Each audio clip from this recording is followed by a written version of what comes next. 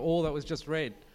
Massive, isn't it? I said to Chad, Isaiah 40 really demands more than a month of sermons, but I have 1 week, so we'll see how we go.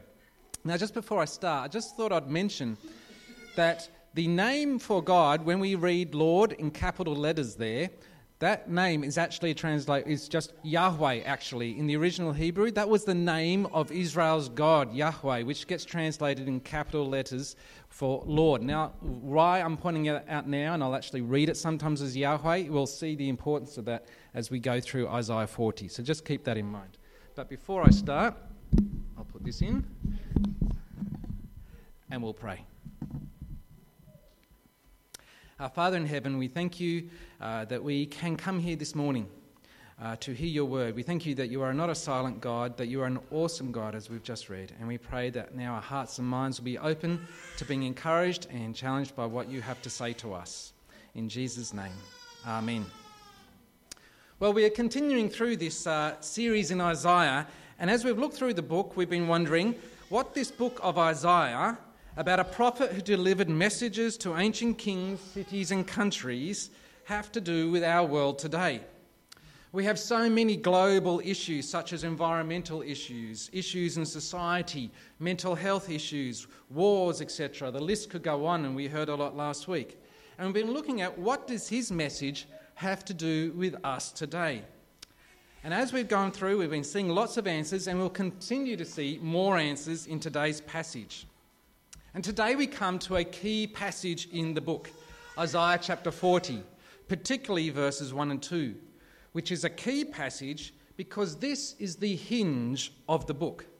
This is the section of the book that opens up the doorway to the second half of the book. But as the hinge, it is important to see how this passage connects what comes before in chapters 1 to 39 and what comes after. So to do that, I'm actually going to briefly mention a few critical points from chapters 1 to 39 that are relevant to help us really appreciate what is being said here in chapter 40, especially verses 1 and 2. So remember that Isaiah's great vision of God came to him in the temple in the year King Uzziah died. And Yahweh called Isaiah to proclaim his message. It's a very famous passage where God asks, "Whom shall I send?" And Isaiah responds, "Here I am, send me." It's a passage often used to inspire us, but what immediately follows is often forgotten. What Isaiah had just volunteered himself for was not an exciting nor a fun ministry. Quite the contrary. God was commissioning him to proclaim a message of judgment against his people. It was an ominous calling which not many people today would rush into. And Isaiah's initial response was, "For how long, O Lord?" Now that's a pretty shrewd question. Now that he realises what he's got himself in for, he's wondering how long his contract is. How long do I have to keep announcing this judgment? And God's response in chapter 6 was, "Until the cities lie ruined and without inhabitant, until the houses are left deserted and the fields ruined and ravaged, until the Lord, that is, until Yahweh, has sent everyone far away, and the land is utterly forsaken." Note the picture here. Cities lying ruined and without inhabitant. People sent far away, and the land becoming utterly forsaken. It's an image that is hard for Australians to comprehend. We've never experienced anything like this. But I can imagine it a bit better than the average Australian. Bonnie and I first went to Cambodia in 1995.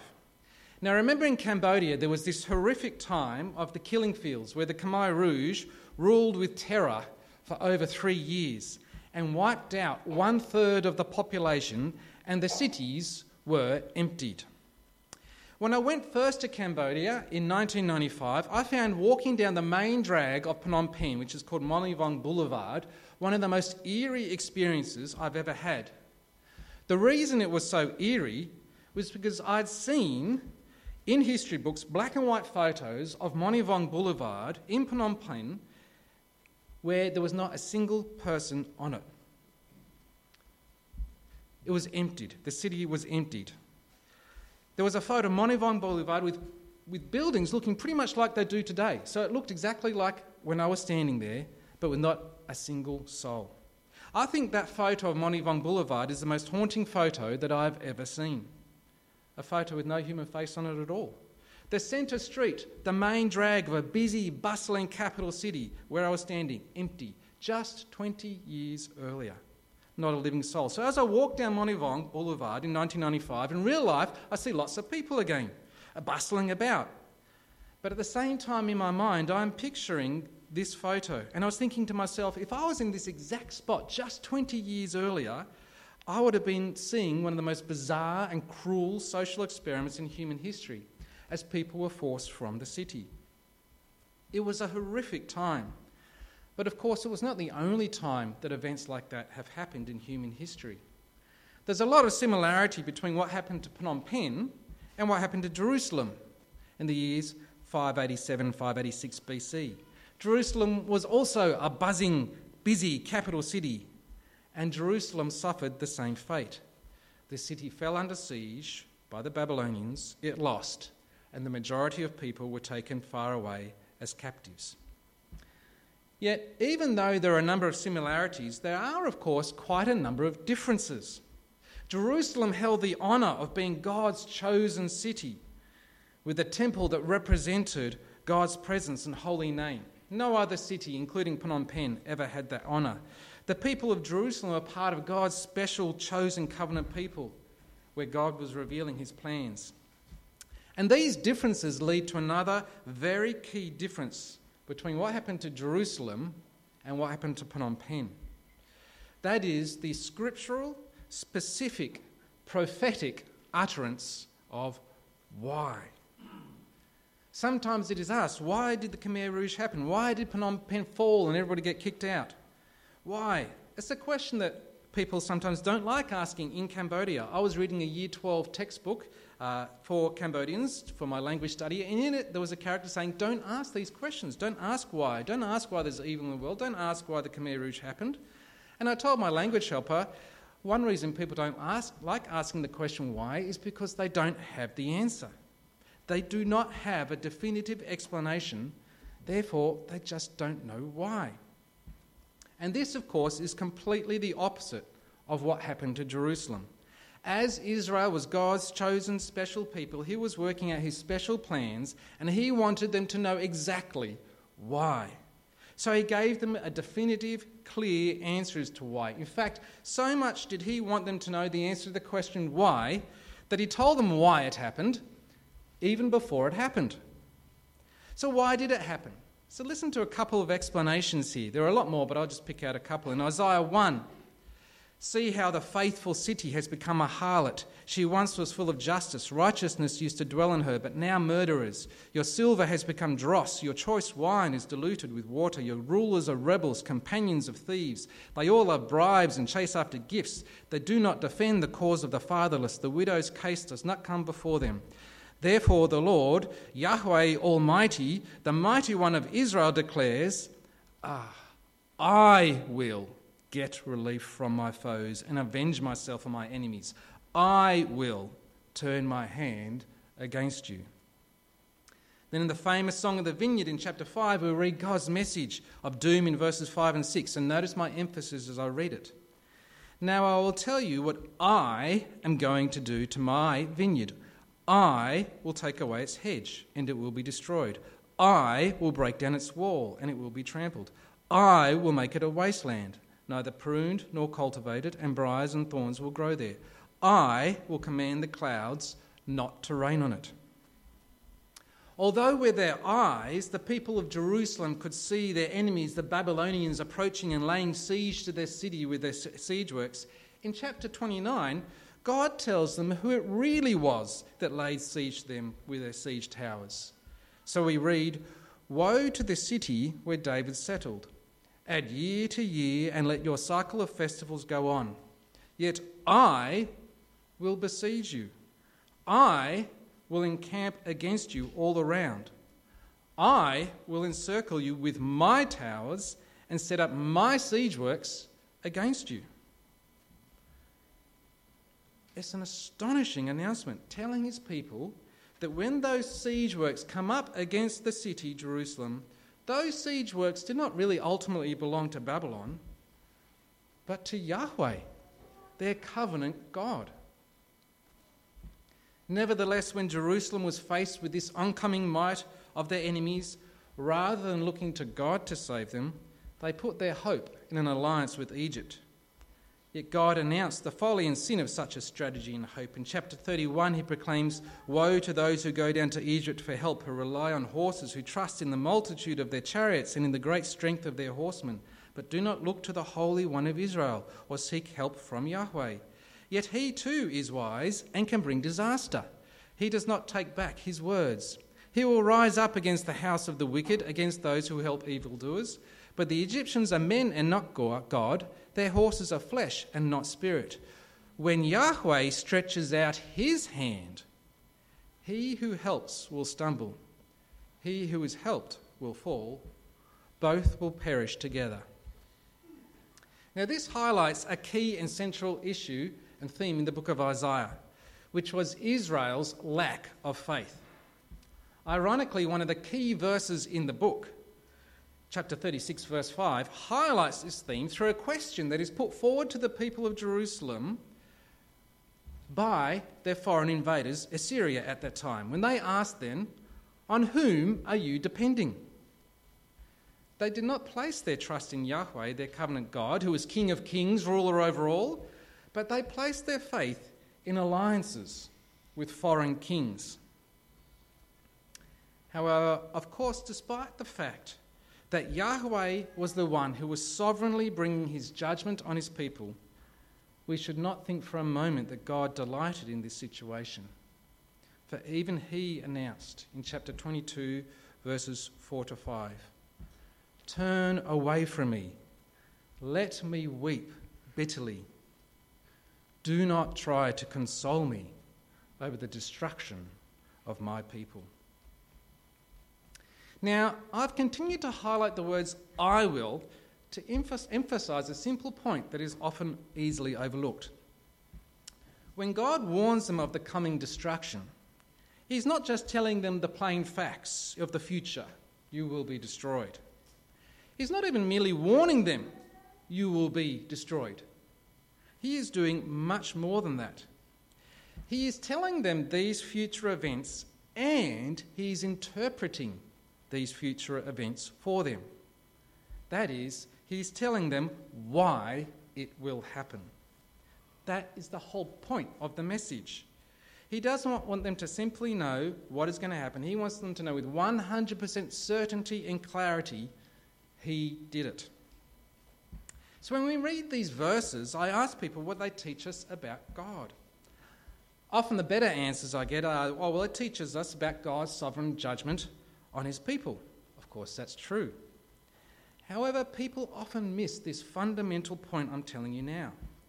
These passages don't only tell us about God's sovereign judgment on his people, but more than that, they teach us that God wants his people to know it. He wants them to know these truths. This is why he's telling them. This is why it's in the Bible. These truths are not just something that to be just in theology books considered abstract and impractical. No, God wanted his people to know it.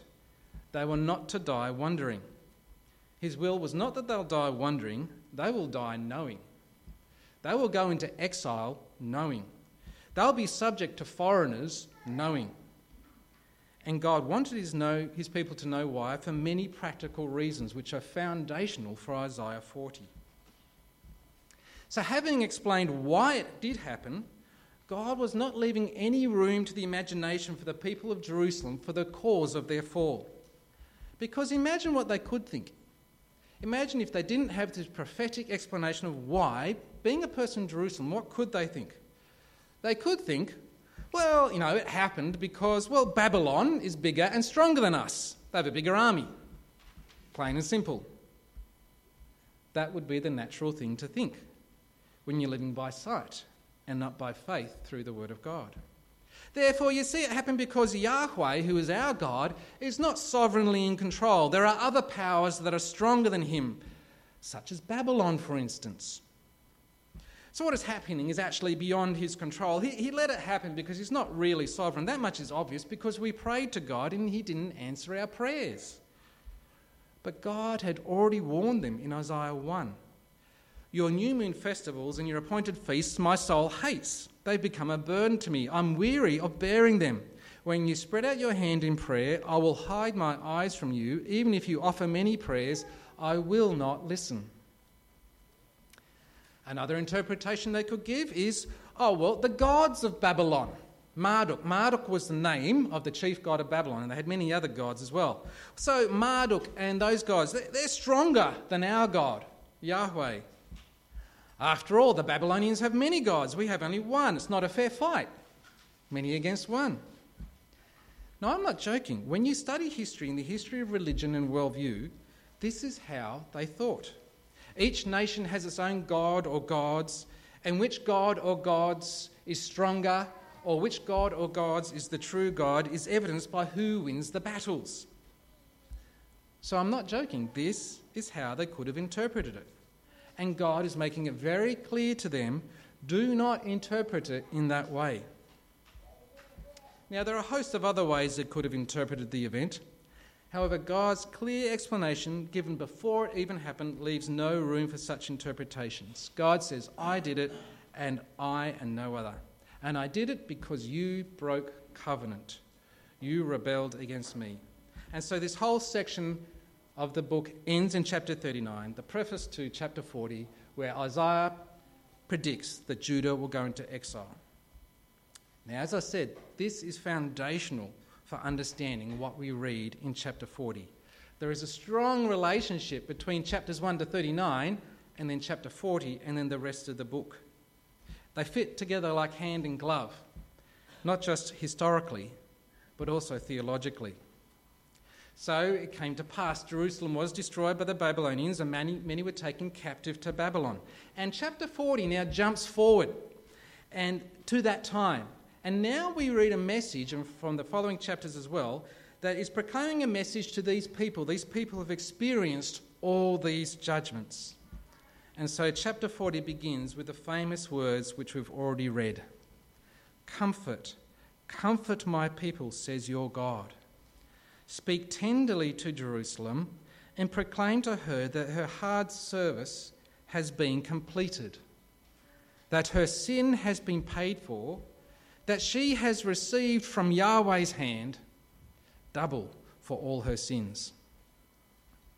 So we saw in chapter 6 that Isaiah's commissioning was he was to proclaim a message of judgment until the cities lie ruined and without inhabitant, until the houses are left destroyed and the fields ruined and ravaged.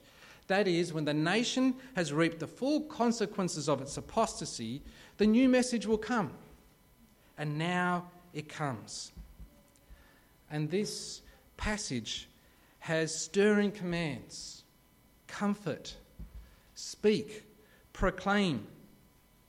The recipients, of course, people of Jerusalem. However, like I said, not the Jerusalem of Isaiah's day, but a Jerusalem in the future who will have experienced all these judgments. And even beyond that, a message to all God's people, which we'll see in the New Testament. So what was the comforting message? Well, firstly, it tells them they are still God's people. Comfort my people, says God.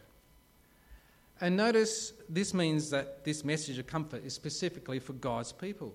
And as Yahweh has announced that they are his people, by implication, of course, he is still their God, which is indeed stated, says your God. And moreover, the message of comfort is that the penalty for their sins has been paid.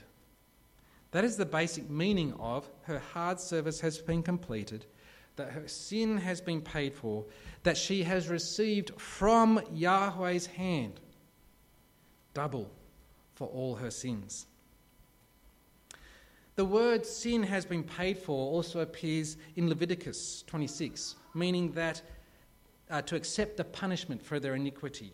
The punishment of their iniquity has been accepted as satisfactory by God. The price is paid. God has spent his wrath against his people due to them because of their sin. But how is that possible? How can a few decades of exile pay the price for generation after generation after generation of rebellion against Yahweh? Can the exile even pay for the sins of a few people who actually suffered the exile, let alone the sins of previous generations? The fact is, Isaiah 40 is opening up the rest of the book of Isaiah, and it introduces a lot of themes that will be expanded on in the following chapters, and we see that happening here. There is far more to this announcement of pardon than first meets the eye. There's a mystery that will not be fully explained until chapter 53, where we read of a suffering servant who will make the one true acceptable sacrifice for all. Of him it is said, and note, this was first said to exiles, he was pierced for our transgressions, he was crushed for our iniquities. The punishment that brought us peace was upon him. But for now there is the simple yet majestically bold and comforting message: your sin is forgiven, your sin has been paid for, your hard labour is over. So the message of comfort tells them that their time of suffering is over. But is this true comfort? Or is this just hollow words? Answering that question is how we see what I went through in chapters 1 to 39 provide an indispensable foundation for this message of comfort. Because if they did not understand that all the suffering that they received was because of God's sovereign judgment, then these words of comfort are highly ineffective. Why? Well, think about all those other interpretations I said they could give.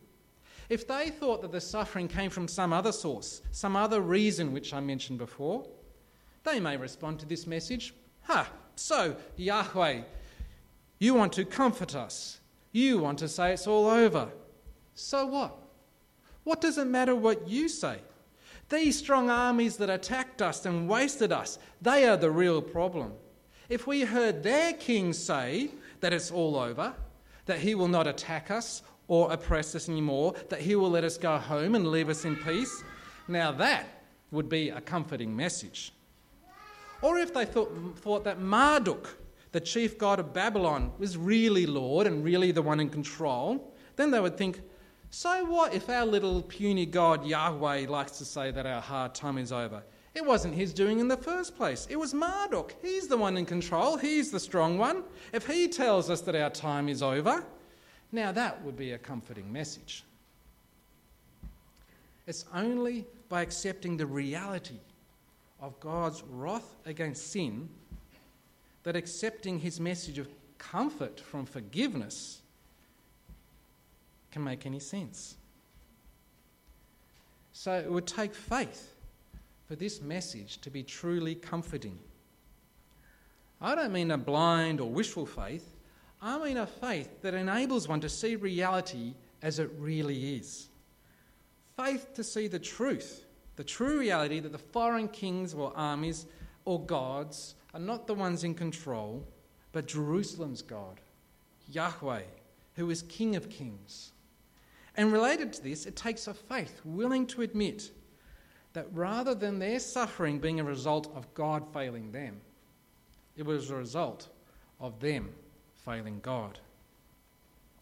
And this understanding that their suffering was a result of their failure and not God's failure will also ensure that they have the right attitude to this message of comfort as well. Because the message is not that God is trying to make it up to his people because he let them down, not that he's somehow obliged to repay them for all their unjust suffering, but rather that this restoration is purely as a result of God's immeasurable mercy and faithfulness. It takes faith for this message to be comforting. But to have such faith will be a turnaround from chapters 1 to 39. For as we saw, a key theme was that they lacked faith. So when they have faith to accept these truths from chapters 1 to 39, then this message of comfort can truly comfort them.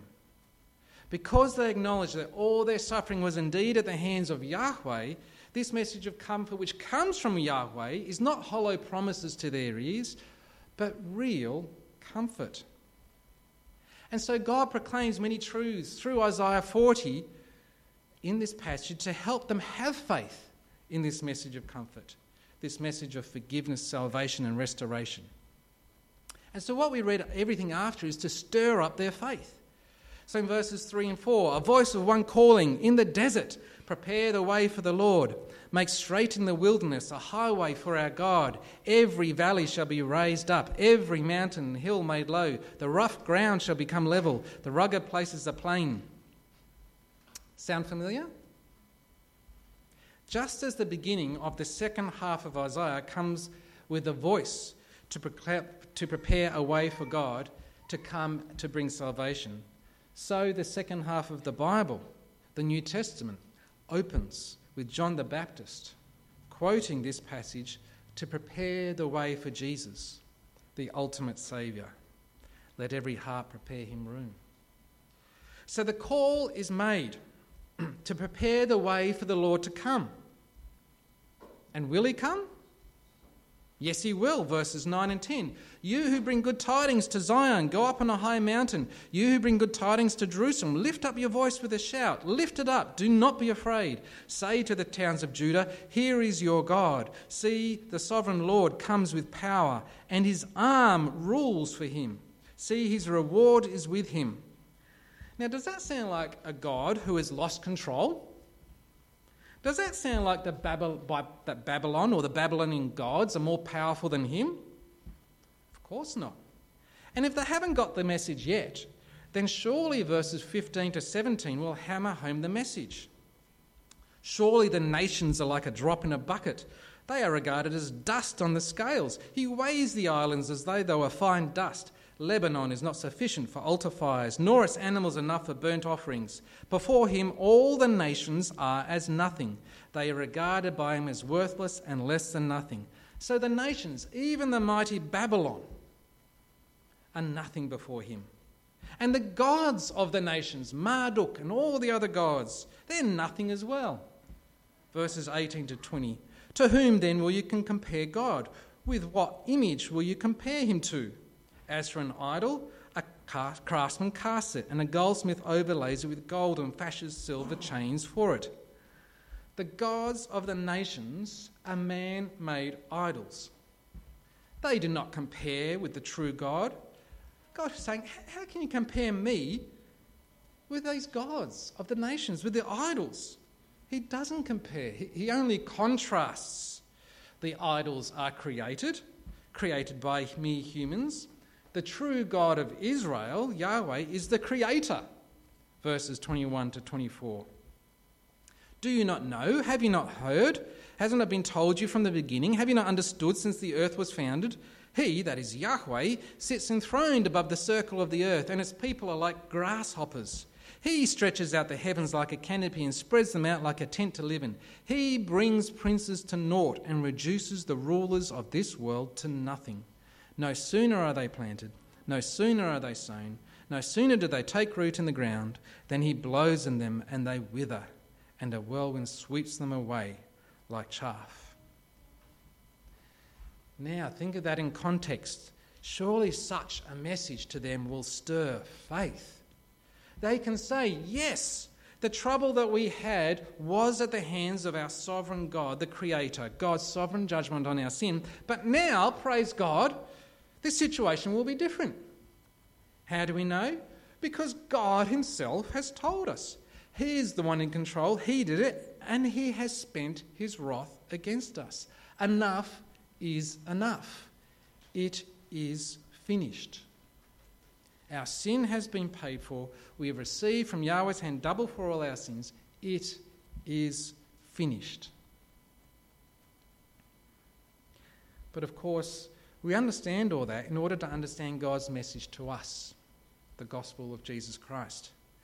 To understand that the problems in this world, in our lives, and that our greatest problem is that we've rebelled against God, that we are under his judgment, that the wrath of God is being revealed against the wickedness of the world, to understand that God is completely and sovereignly in control, and as it's his doing, it's his ability alone that can save us, is not only foundational, it's absolutely essential for properly understanding the gospel. For if we deny these truths, then the gospel has lost its real meaning. The good news becomes hollow good news. The words of comfort which God speaks to us in the gospel becomes empty words. Okay, God, so you forgive us. But since when was your wrath against our sin the biggest issue anyway? Since when was that the world's problems? What wrath? What plan to subject us to decay? There are so many other bigger issues in the world. They're our real problems. You don't seem to be in control. What a message of comfort from the Messiah's atonement. What does that have to say about our bigger problems? How is the gospel an answer to that? What hope do we have for this world? Yet the new Adam, Christ, is the answer to all the problems that stemmed from the first Adam. The curse has been reversed. The price has been paid. It is finished. It is often said that the book of Isaiah is a microcosm of the message of the Bible. It's the Bible wrapped up in one book, and we've been seeing that in this series. And the opening of Isaiah tells us that this book is a message concerning Jerusalem. And it moves from Jerusalem to New Jerusalem. However, the pivotal, indispensable point in this transition from Jerusalem to New Jerusalem is this proclamation that we've looked at, that Jerusalem's sin has been paid for. It is finished. However, here is the beauty of the book.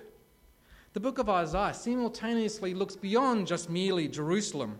It has a cosmic vision from creation to new creation, new heavens and new earth.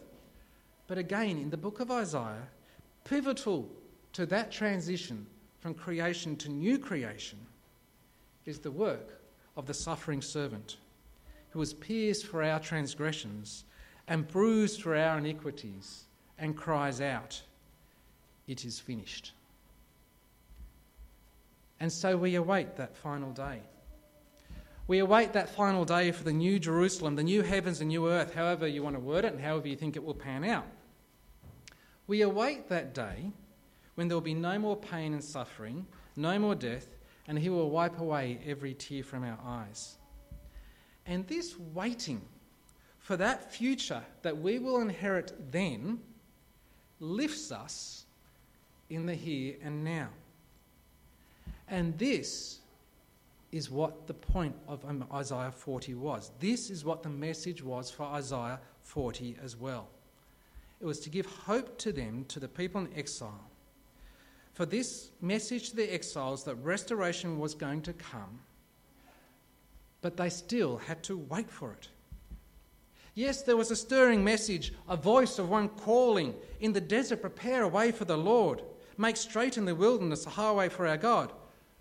But they're still looking over the horizon, waiting for God to come mightily on this super highway to deliver them and to restore Jerusalem. And while they're kind of like standing there like on tippy toes, looking over the horizon, waiting for God to come and show up in power to save and to restore, what are they supposed to do? Just complain? "Oh, God hasn't come yet." Just mope about their current lot in life? No. The chapter ends with the famous stirring passage. Quite famous, but often not understood in context. So just think about everything I've said so far and imagine being one of those exiles. You've heard this message of comfort. You've heard this message of restoration. You've heard God's going to come with power. And you're looking over the horizon at this superhighway, waiting for God to come with power, wondering if it'll ever come about. And this message at the end of Isaiah 40 comes to you. "Why do you say, O Jacob, and complain, O Israel?